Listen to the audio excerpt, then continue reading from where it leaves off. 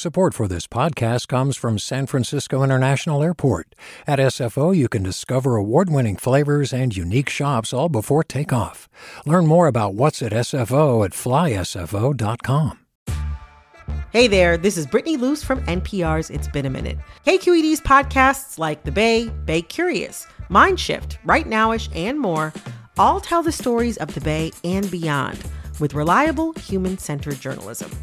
They aim to inspire, make you think, entertain, and expand your understanding of the place you call home. Here's how you can support podcasting at KQED. Showing your support is easy, and you can join Brittany in supporting KQED Podcast too at donate.kqed.org/podcast. That's donate.kqed.org/podcast. From KQED.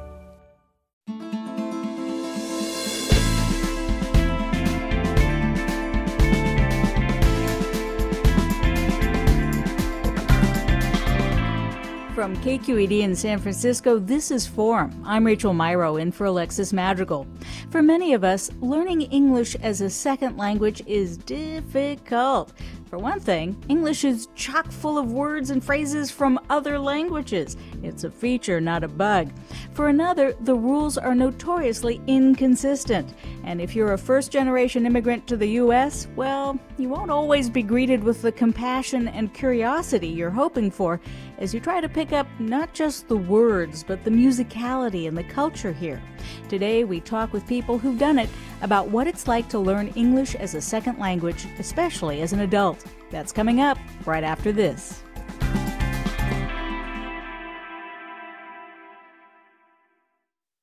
Welcome to Forum. I'm Rachel Myrow, in for Alexis Madrigal. English, the language, was a hodgepodge from the start. There's a wee bit of Celtic in the pot, lots of ancient Germanic, Latin, Old Norman, French, Arabic, Indigenous American, Spanish, Hindi, Japanese. You get the picture. Many first-generation immigrants to the U.S. have already studied some English as children, but learning to speak it day to day here in the U.S. is a whole other thing. What does it mean to be authentic with yourself and others when you're struggling to communicate with nuance? We'd love to hear your stories today, funny, poignant, bracing. We're here for it all, and we've got some wonderful people lined up for this conversation. We'll start this morning with Ching-Ching Tan, Communications Studies lecturer at San Jose State University and author of a wonderful article you definitely have to read either after this program if you haven't already. Here's what no one told me about trying to learn English as an adult. Ching-Ching, thank you for joining us. Oh, thank you for having me. It's hard to ask people to summarize an entire article, but how would you explain what you wrote about in Here's What No One Told Me About Trying to Learn English as an Adult? Okay, I started with frustrations about things I don't know, which is the daily basis when I communicate in the language that is not my own. And then I actually wrote down the day when the Foo Fighters drummer died, and I had no idea who Taylor Hawkins was, and I felt like everybody around me knew, but I was the only one who didn't know. So that's pretty much the first line of my article. And so in this op-ed, I talked about how being an older adult learning English, there are two levels of difficulty. First, learning a language that is not my birth language at an older age. Biology-wise, is already difficult. But then my op-ed mainly focused on the next level of learning is how do we actually enter the mainstream conversation, which is extremely difficult for me. I gave examples about how I didn't know, like I said, Taylor Hawkins, and I didn't know Frank Sinatra was. That's actually reason, and I didn't know Sherlock Holmes was actually a character I knew all along, but I didn't match the translation. So all this. I don't think my experience is unique. I know many people around me, they struggle the basic, language learning, that part of it, not to mention, how do you try to be part of the bigger conversation. So that's the energy I brought into this article. I made some suggestions as well about, how to learn better. Well, let's get into those. I should probably also mention that if your phone connection sounds a little crunchy to listeners, that's because we're talking to you from Italy. In fact, you're in Italy right now. Are you visiting family? Yes, my husband is Italian, so I am surrounded by Italian language right here, which is like, I have to switch my mind back to English. Let me just focus on that. Yes. So apologize if the sound is a little delayed. No worries. Let's talk about code switching. You clearly have to do a lot of it, not just as a Chinese American, but also as the partner of somebody who's an Italian immigrant. Do you have a nickname that you use for either Americans with lead tongues or Italians with who are confused? You mean people? Like, do you have people call you Ching Ching or? Yeah. Ching Ching is quite. It's actually my radio name when I was in China. So more people knew this name Ching Ching than my legal name. And then I used that. And then Ching Ching is also, sounds very similar to cheers in Italian. So I just embrace all that. Yeah. Just embrace it. I love it. I love that you embrace, here and also in this wonderful column, you embrace your sound because your sound is who you are. And I guess that's why it feels so personal when some people don't respond graciously. Oh, wow. It's just such a beautiful way to put it, embracing the sound. It hasn't been easy for me, learning English. This journey to embrace the sound. I don't think it came naturally at the beginning of it. So I think at the first, I don't know how many years, at the long period of time, I approached learning English as giving up my linguistic identity. I just wanted to, I'm an audio learner. I listen to NPR, and that's one of the approaches that I learned English. So I just needed to surround myself with the language that I can hear, and I would like to express. So I didn't do that very much like people told me, this is the way you should do it. It's very intuitively. I gave up listening to Chinese songs completely. That's how I did. But ever since I became a writer and I started to realize, I am also a communication studies lecturer. I teach communication. Communication is more than language. There's something technical about the language, right? If you would say, I don't think this should be the way to put it, but language is not only get across some information. A lot of time we use it to convey, to communicate very complicated emotions. So I think that only when we can embrace, our cultural identity, where we came from, can we truly communicate, more freely with the world. Yeah. So that's the long process of it. Yeah. Well, Ching Ching, thank you so much for sharing your story. Given that you're calling in from Italy, we're going to let you go, but I do appreciate it, and I urge listeners to go check out the column. We've got a link at the website, which is kqed.org/forum. Thank you again. Thank you. Thank you so much. We're talking now with Dr. Vaidehi Ramanathan, professor in the Department of Linguistics at UC Davis. Vi, thank you so much for joining us. I'm happy to be here. I believe it or not, you're not the only linguist I consider a friend. What exactly goes into the process of learning a language, especially as an adult? Let's see.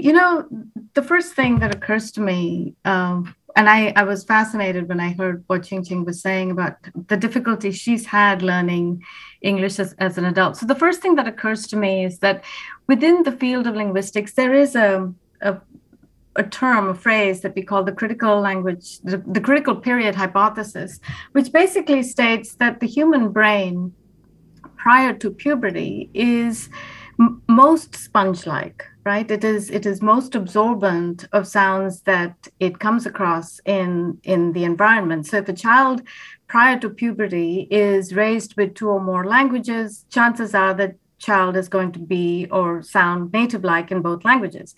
Now, after puberty, the brain goes through what we call lateralizing, where it becomes more difficult for a learner to gain native-like fluency over the language. It's not as if you cannot learn a second language. It's just that you may not be able to pass off as a native language speaker, native speaker of the language. So, but and that gets incrementally more difficult as you grow older. So if I were to start learning Korean now in my 50s, it would be more difficult, partly because partly because of what I said, because of our brain sort of functioning, but partly because you are confronted with learning several components of the language at the same time. Oftentimes when we're exposed to languages as children, we are exposed to really the sounds. We're exposed to speaking and we develop speaking fluency. And then over time, as if you're, encouraged to learn the second language in school, then you're exposed to gaining literacy over that second language. But as adults, you're often sort of confronted with learning the grammar, learning the sound system, learning the vocabulary, and then you're expected then to perform it, right? To actually go out in the environment and speak it. And that can be very difficult and daunting. Somehow we develop a far greater self-consciousness as adults that we don't have as children. Somehow, in the process of adulting, we lose that spontaneity. I guess too, as we heard from Ching, it just like the older you are as when you move to the U.S., the more likely you are to feel disoriented and disconnected from the culture. It's like there are all kinds of things you have to learn. You have to learn the musicality. You have to learn the social culture references. It's much more than just being able to, build up your vocabulary. That's exactly right. It's also that you become more and more aware of social judgments, language attitudes that get heaped on the variety of English that you end up speaking or what you sound like, right? So the more immersed you are in your culture or in the second culture that you find yourself in, you become aware of how the variety of English you speak gets judged by other people. That the more non-standard someone sounds, the more dismissive the attitudes are. Now, this is profoundly complicated in the field of sociolinguistics because if you think about it, people are judging you based on something as simple as sounds coming out of your mouth. But when you produce your second language, when you learn your second language after puberty, the phonology or the sound structure of your first language is going to creep into the sounds you make in your second language. There is no way around it. That's what There's no way around it. We are talking about the challenges of learning English as a second language, especially when you're an adult, with Dr. Vaidehi Ramanathan, professor in the Department of Linguistics at UC Davis. What about you, the listener? Are you an immigrant who learned English as an adult, or perhaps there's somebody in your family who's learning right now?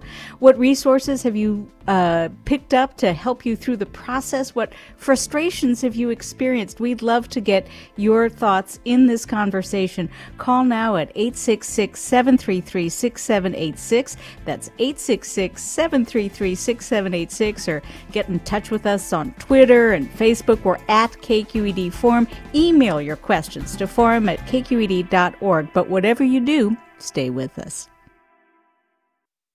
Support for Forum comes from San Francisco Opera. Set 10 years after a school shooting, the critically acclaimed opera Innocence takes us into a complex emotional journey where our understanding of innocence and guilt is constantly upended. Kaya Sariaho's ethereal score collapses the past into the present as a community of survivors grapple with how to move forward. Don't miss the highly anticipated American premiere of Innocence, June 1st through 21st. Learn more at sfopera.com. We've all got those parts of our house where the internet just won't go. Well, if you had wall-to-wall Wi-Fi from Xfinity, you could worry less about dead spots. Because with wall-to-wall Wi-Fi from Xfinity, you get fast speeds, reliable connection in every room, and power for all of your devices, even when everyone's online. That's wall-to-wall Wi-Fi only with Xfinity. Restrictions apply, not available in all areas. Actual speeds vary.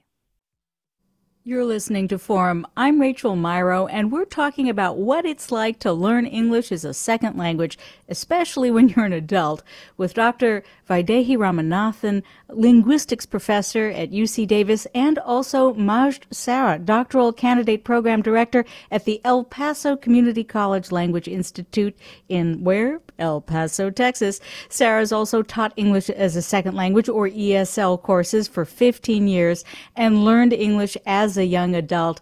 Majd, thank you so much for joining us. Thank you for having me. Well, you know, we've been talking so much about accents. Everybody has an accent. There's no such thing as an accentless speech. I'm wondering if you can talk a little bit about that. Absolutely. So I was born and raised in Syria, where, you know, it's Arabic is the commonly spoken language. So as a young adult, I really wanted to learn English, and I was faced with this idea that if you're not speaking English without an accent, you're not speaking English at all. And as you know, Arabic has a really heavy influence on the English language. And when Arabs normally speak English, they carry with them a really heavy accent. And I was really occupied trying to get rid of my Arabic accent as I was learning English. So, which I believe that I was able to do for the most part. But as I went to school and went on and became specialized in this field, I too come from a linguistics background. That was my master's. And right now I'm doing my PhD in ESL education and in teacher education. So you get to this realization that this is really part of identity. And one of the things that are not discussed in our society is what it means to have an accent and how it actually it's part of who you are. It's part of your identity, and there's nothing to be ashamed of that.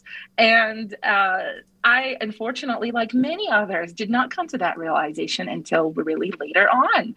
And accents was one of them that I came across. And as now a mother of two little boys, I often see them struggling to learn Arabic as well as English. And I want to add to Dr. Ramanathan's comment regarding learning a language before puberty and the package that it comes with, and not feeling ashamed of making mistakes. And I want to give him an example here, just to kind of add on what she said. I have my 10-year-old, when he was little, the word namle means ant, and he would generalize, you know how English you add s to make plural, so he would say namles. And at a young age, you look at them and, oh, the mistakes are so cute, and what they're doing is really cute. But now on a daily basis, when I see my students who are ESL adults here on the borderland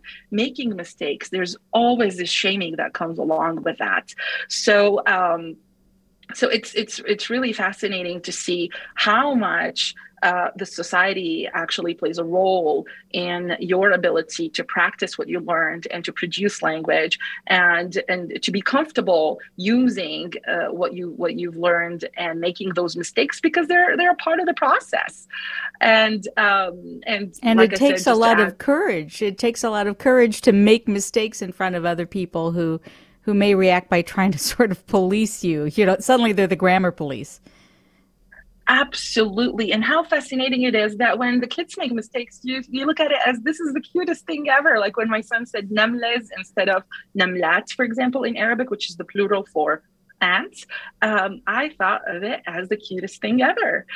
And you will see this across the board. You'll see this in every family, every language background, regardless of the mother tongue and the learned language.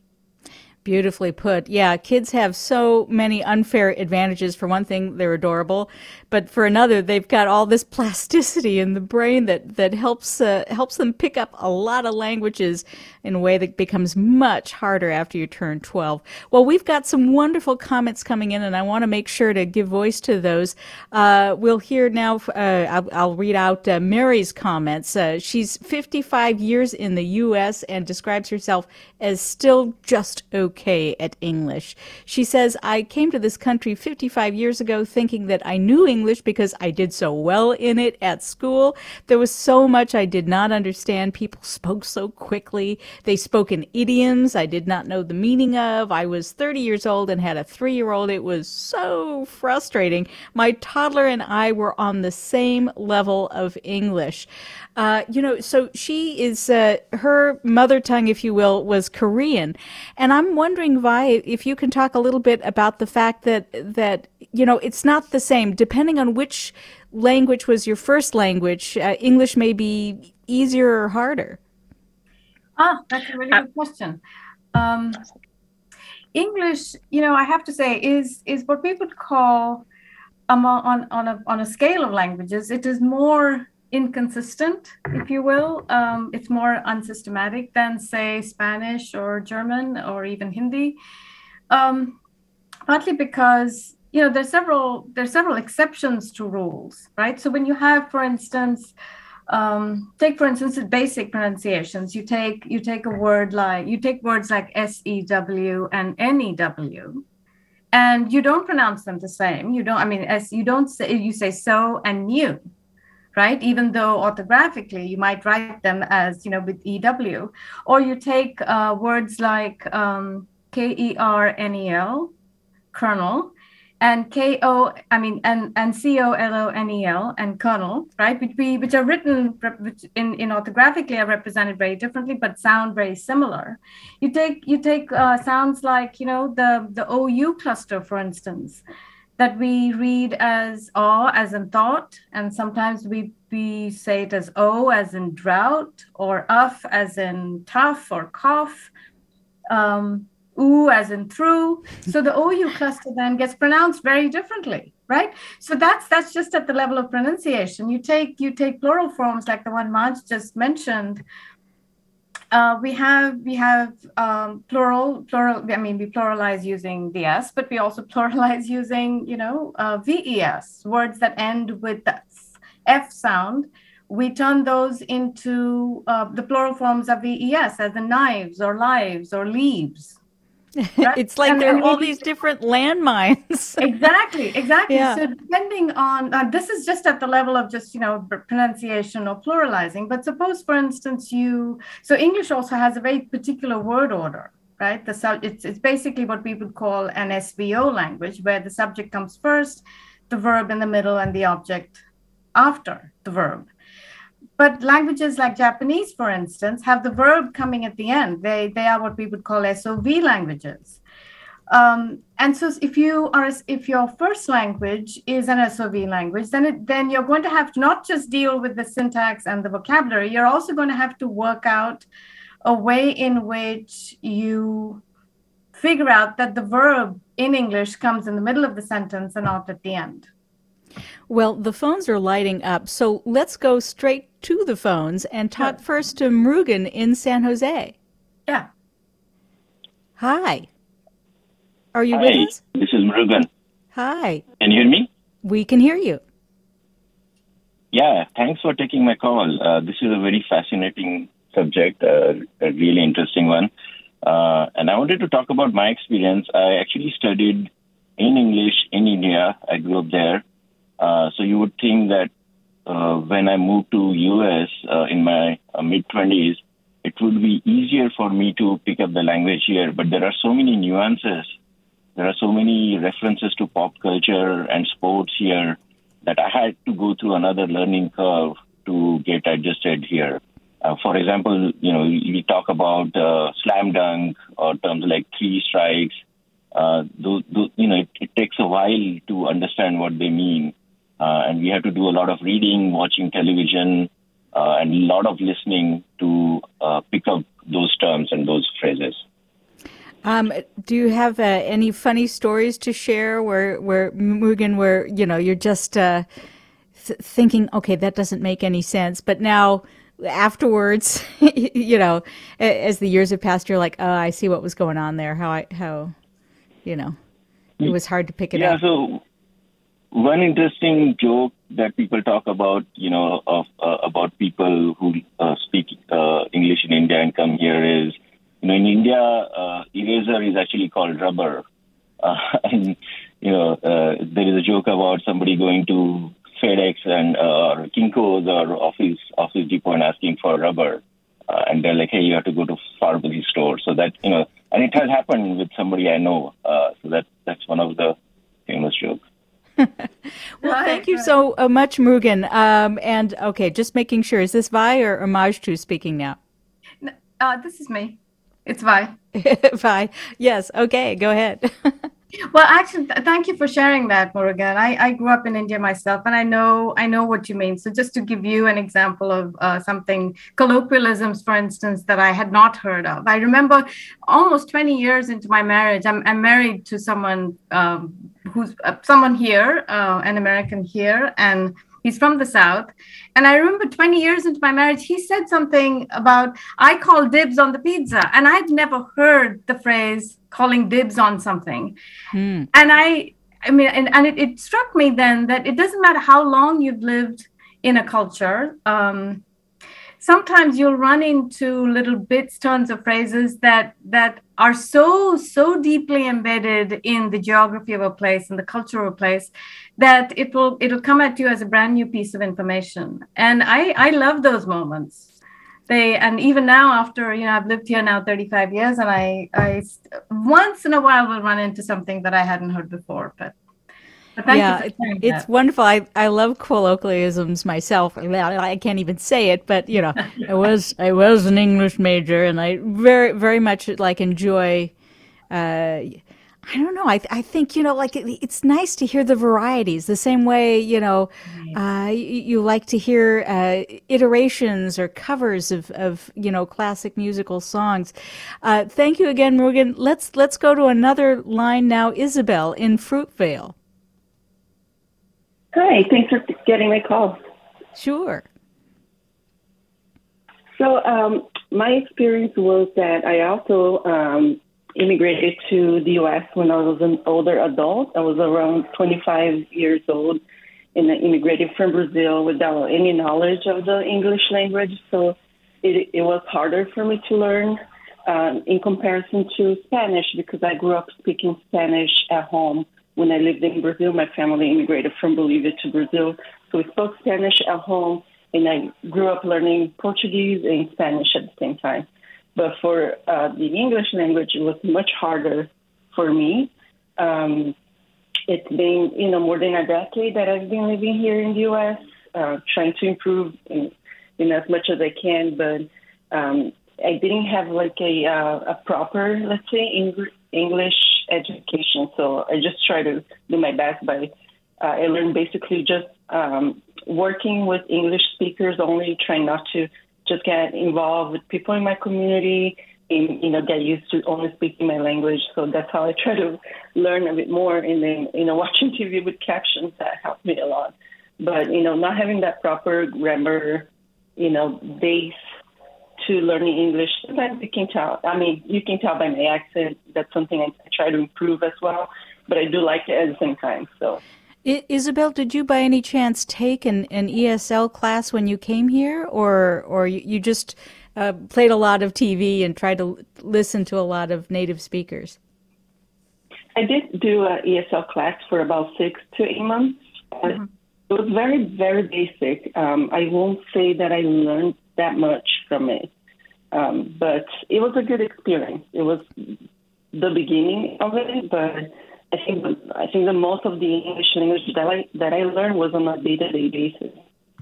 Majda, any thoughts on that? I think what we're hearing is that not all ESL classes are created equal, but also that they can't really do more than just be a kind of introductory bounce into the process. Absolutely. ESL classes are a puzzle piece, but they're not all the pieces. To give you a personal example, growing up, we had limited resources back home in Syria, and I had to use what was available to me. I had a really old, bulky computer that I was sitting in front of for hours and hours, and I'm a 90s girl, so Backstreet Boys were my favorite singers to listen to. And I just like our caller right now, I too learned most of my English just on my own. I never attended any ESL classes myself. I teach plenty of them right now, and I always give this advice to my students. Exposure is a key in the learning process. The more you immerse yourself in the language, the faster you'll attain and learn that language. Exposure is definitely the key to successful learning of any language, regardless of what that language is. And for me, like I said, I would put those lyrics up. I had a simple notebook and a pen, and I would write down all the vocabulary, do 2 columns, 1 column in English, 1 column in Arabic, just go back and forth, memorizing new vocabulary, listen to it thousands of times until I got that pronunciation correctly of the words that were new to me. So it really is possible to learn English without taking classes. It just depends on your motivation, as well as how much time and effort you're willing to put into it, and expose yourself and make meaningful connections to what you're listening to. Because I know for so long, people said, just turn on the TV and listen, you'll get it. I think it's a little bit more than just turn on the TV and you'll get it. I think there should be some active learning taking place where you're actually taking notes, memorizing, practicing. There are all components necessary to learning a language. We're getting a lot of comments piling up, so let me try and read out a few of these. Birgit tweets, I believe that a lot of us immigrants did not learn English as a second language, but as a third or a fourth, or even after that. It seems a bit arrogant to assume that English should always be the obvious choice for learning a second language. Another listener writes, in other parts of the world, it's common to pick up 1 or 2 languages, but in the U.S. less so. There's such a snobbery sometimes about people who don't speak English well, coming from people who only speak 1 language.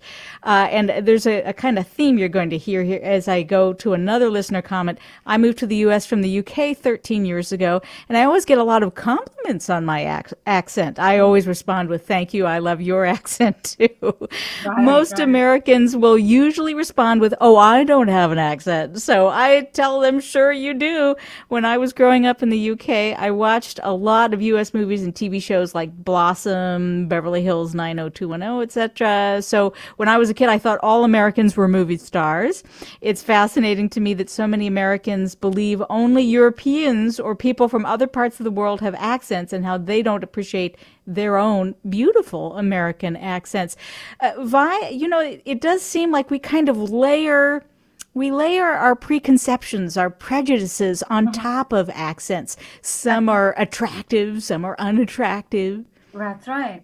So the couple of things that are coming up here, there are two ideologies that are constantly weaving in and out, and that sort of entrap us speakers. One is what we often think of as the English-only ideology, which Vi, I'm going to apologize here. Apparently, I missed that we're about to go into a break. So hold that thought. We will come right back to it after I mention that you are listening to Forum. I'm Rachel Myrow. We're talking about what it's like to learn English as a second language, especially when you're an adult, and all the things. You can call and join the conversation at 866-733-6786. Ping us on Twitter, Facebook. We're at KQED Forum. But whatever you do, stay with us.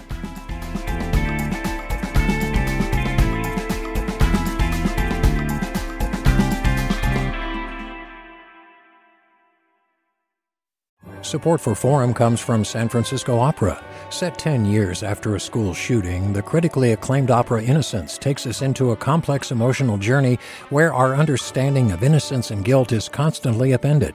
Kaya Sariaho's ethereal score collapses the past into the present as a community of survivors grapple with how to move forward. Don't miss the highly anticipated American premiere of Innocence, June 1st through 21st. Learn more at sfopera.com.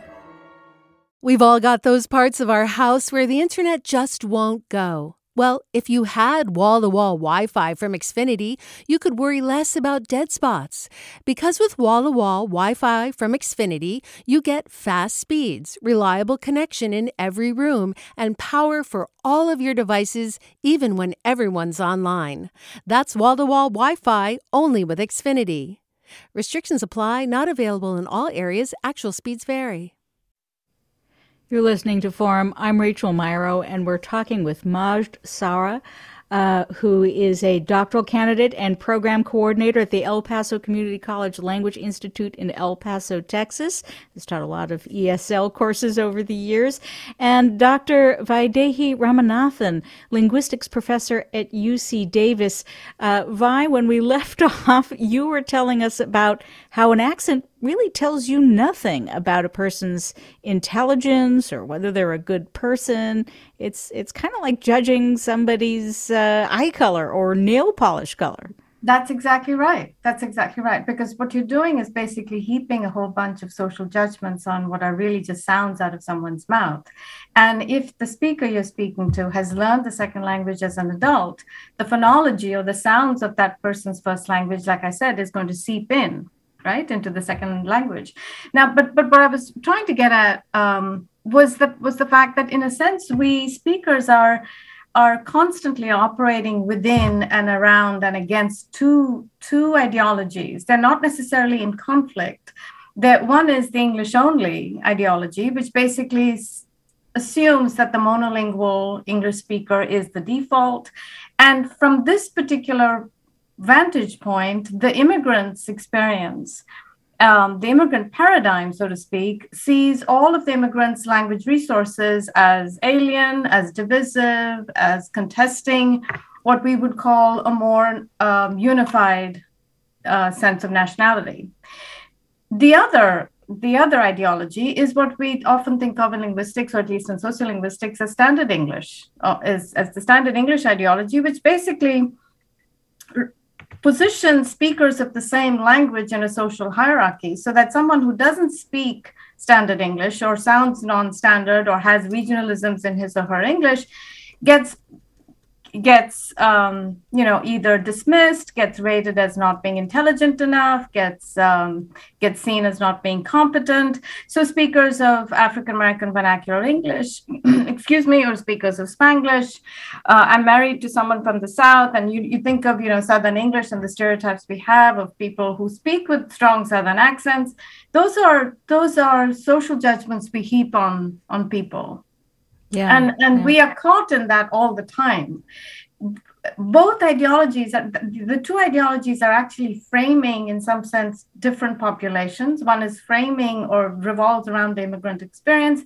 The other is really targeting, to some extent, or is more concerned with speakers of the same language. But we're still just constantly operating within and around those. Around those. Well, I want to make sure to bring in another voice we have with us today, John Seat, a member of the leadership committee for the Chinatown Volunteer Coalition in San Francisco. John, thank you so much for being here with us today. Hi, good morning. Thanks for having me. So I don't know how much of the conversation you've been privy to, but I'm wondering if you can talk from your perch about the kind of social stigma you see people in Chinatown suffering with, having it heaped upon them by people here who don't understand what they're going through. Yeah, thanks for asking that and being aware of that. So I'm one of the volunteers. We do various kinds of community work.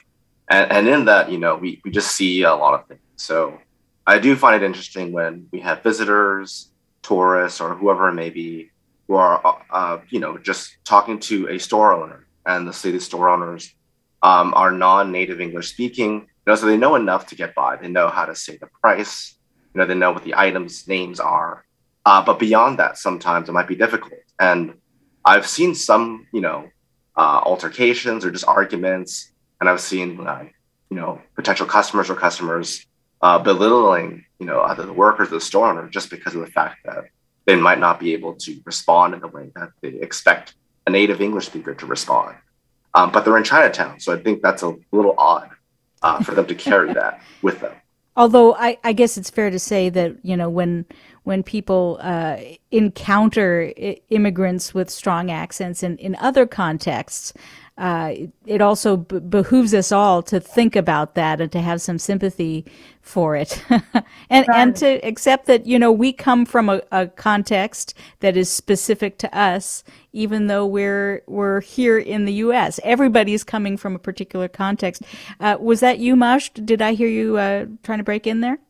I think Dr. Fred, but I do have a small comment here. I think we often forget that the sounds in a particular language are not the same in all the languages of the world.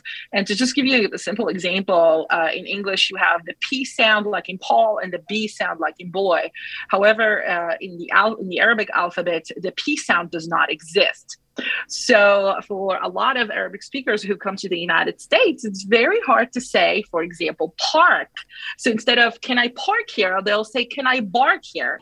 And unfortunately, because of the way the society treats, accents and pronunciations and judges those, there's a lot of moments when jokes are made out of these instances. And another example will be with the Korean language. It's the difference between L, like in llama, and R, like in rabbit, are really foggy. So I often see my Korean students really struggle with words that have these sounds. And I think we really need to get into this understanding that not all the sounds are there. Not all the English sounds are there in other languages of the world. And having that in mind, I think we can raise some awareness and understanding of where these different accents and pronunciations are coming from. Beautifully put. Carrie writes, I'm the opposite, an American who learned French in college, then immigrated and worked in France for years. It's a very humbling experience that I wish more Americans would be exposed to, as it makes you much more empathetic and patient when someone speaks with an accent.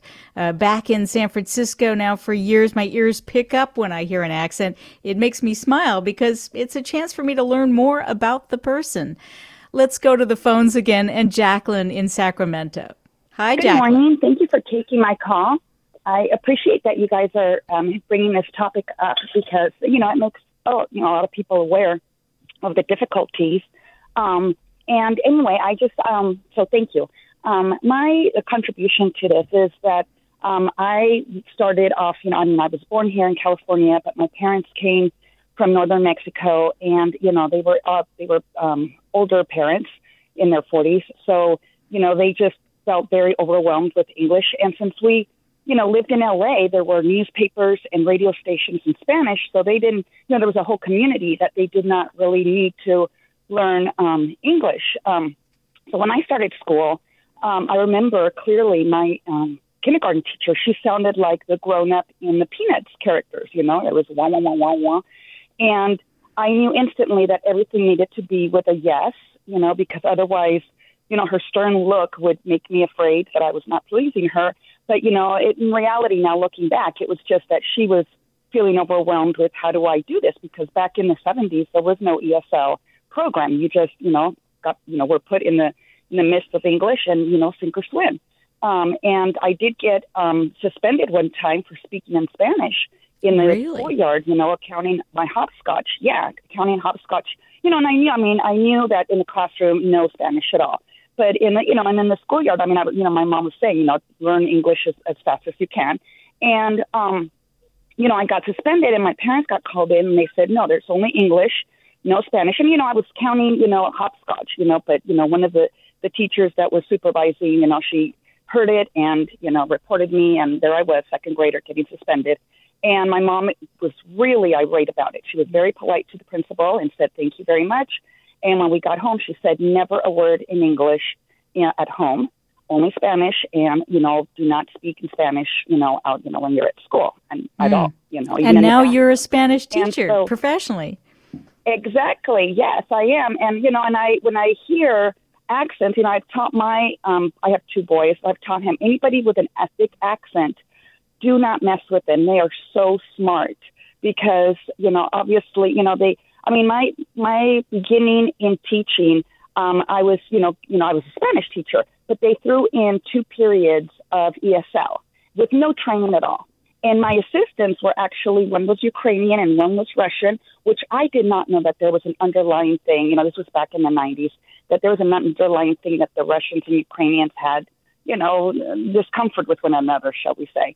And so, when I found out that they had been professors back in Ukraine and Russia, oh my gosh, I was feeling so awkward for teaching their kids, English in my, kindergarten basic, manner, because I really had to develop the curriculum. And one thing that really frustrated me with the public system up here in Northern California was that when I would see that a child was ready to be put into the mainstream classes, the ESL program director would get really annoyed at me, and they finally took me away from there because I was taking students, and they were ready, but I was taking them away, and then the budget was going to go down. And so, when you have that, money incentive thing, it can really, mess up with kids being able to go into the mainstream and actually learn, like I was teaching science, which was, I was teaching it from, right. Jacqueline, I'm going to stop you there just because there are a lot of people who want to get into this conversation.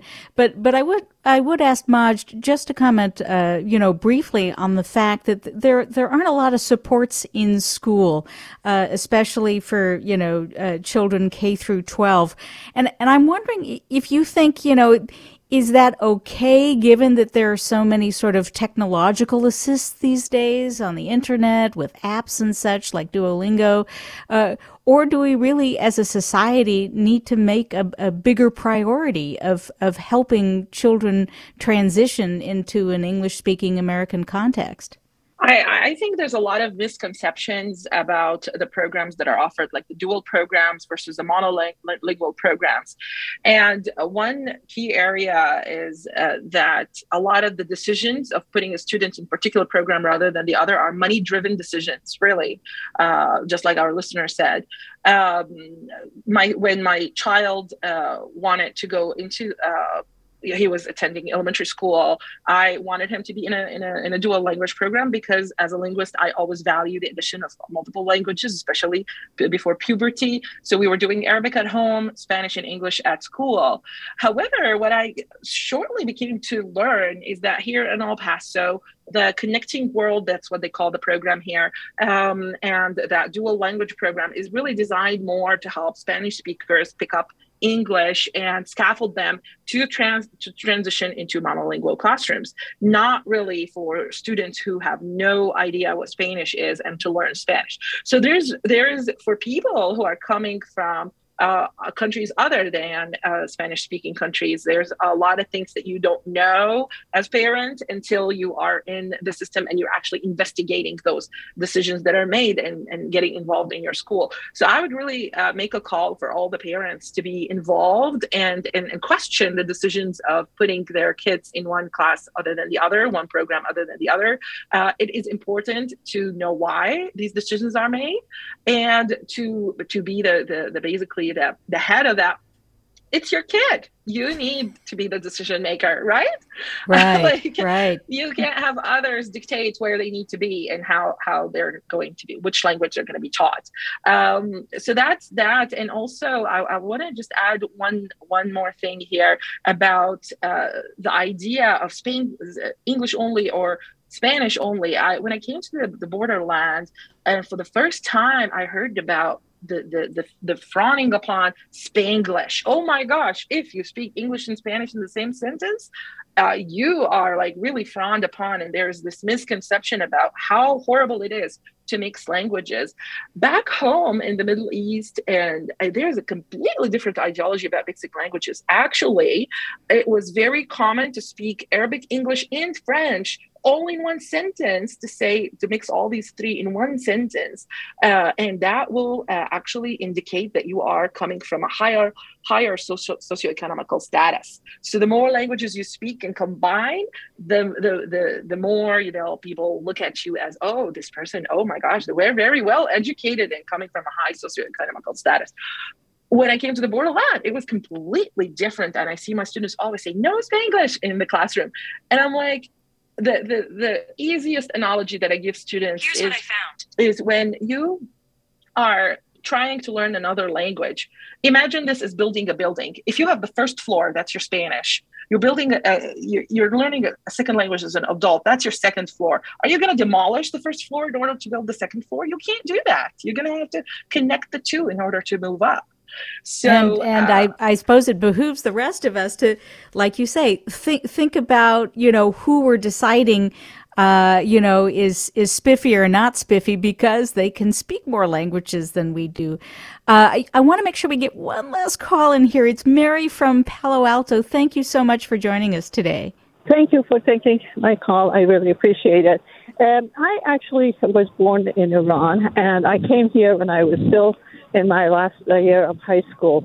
But I immersed in an American family, and it was amazing within the first few months in that environment how quickly I learned English because I wasn't speaking my native language. And the first sign was when I started thinking in English, and then the second sign was when I started to have my first dream in English. That gave me an indication that the transition is happening very nicely. So from my own experience, I just want to make a comment and observation.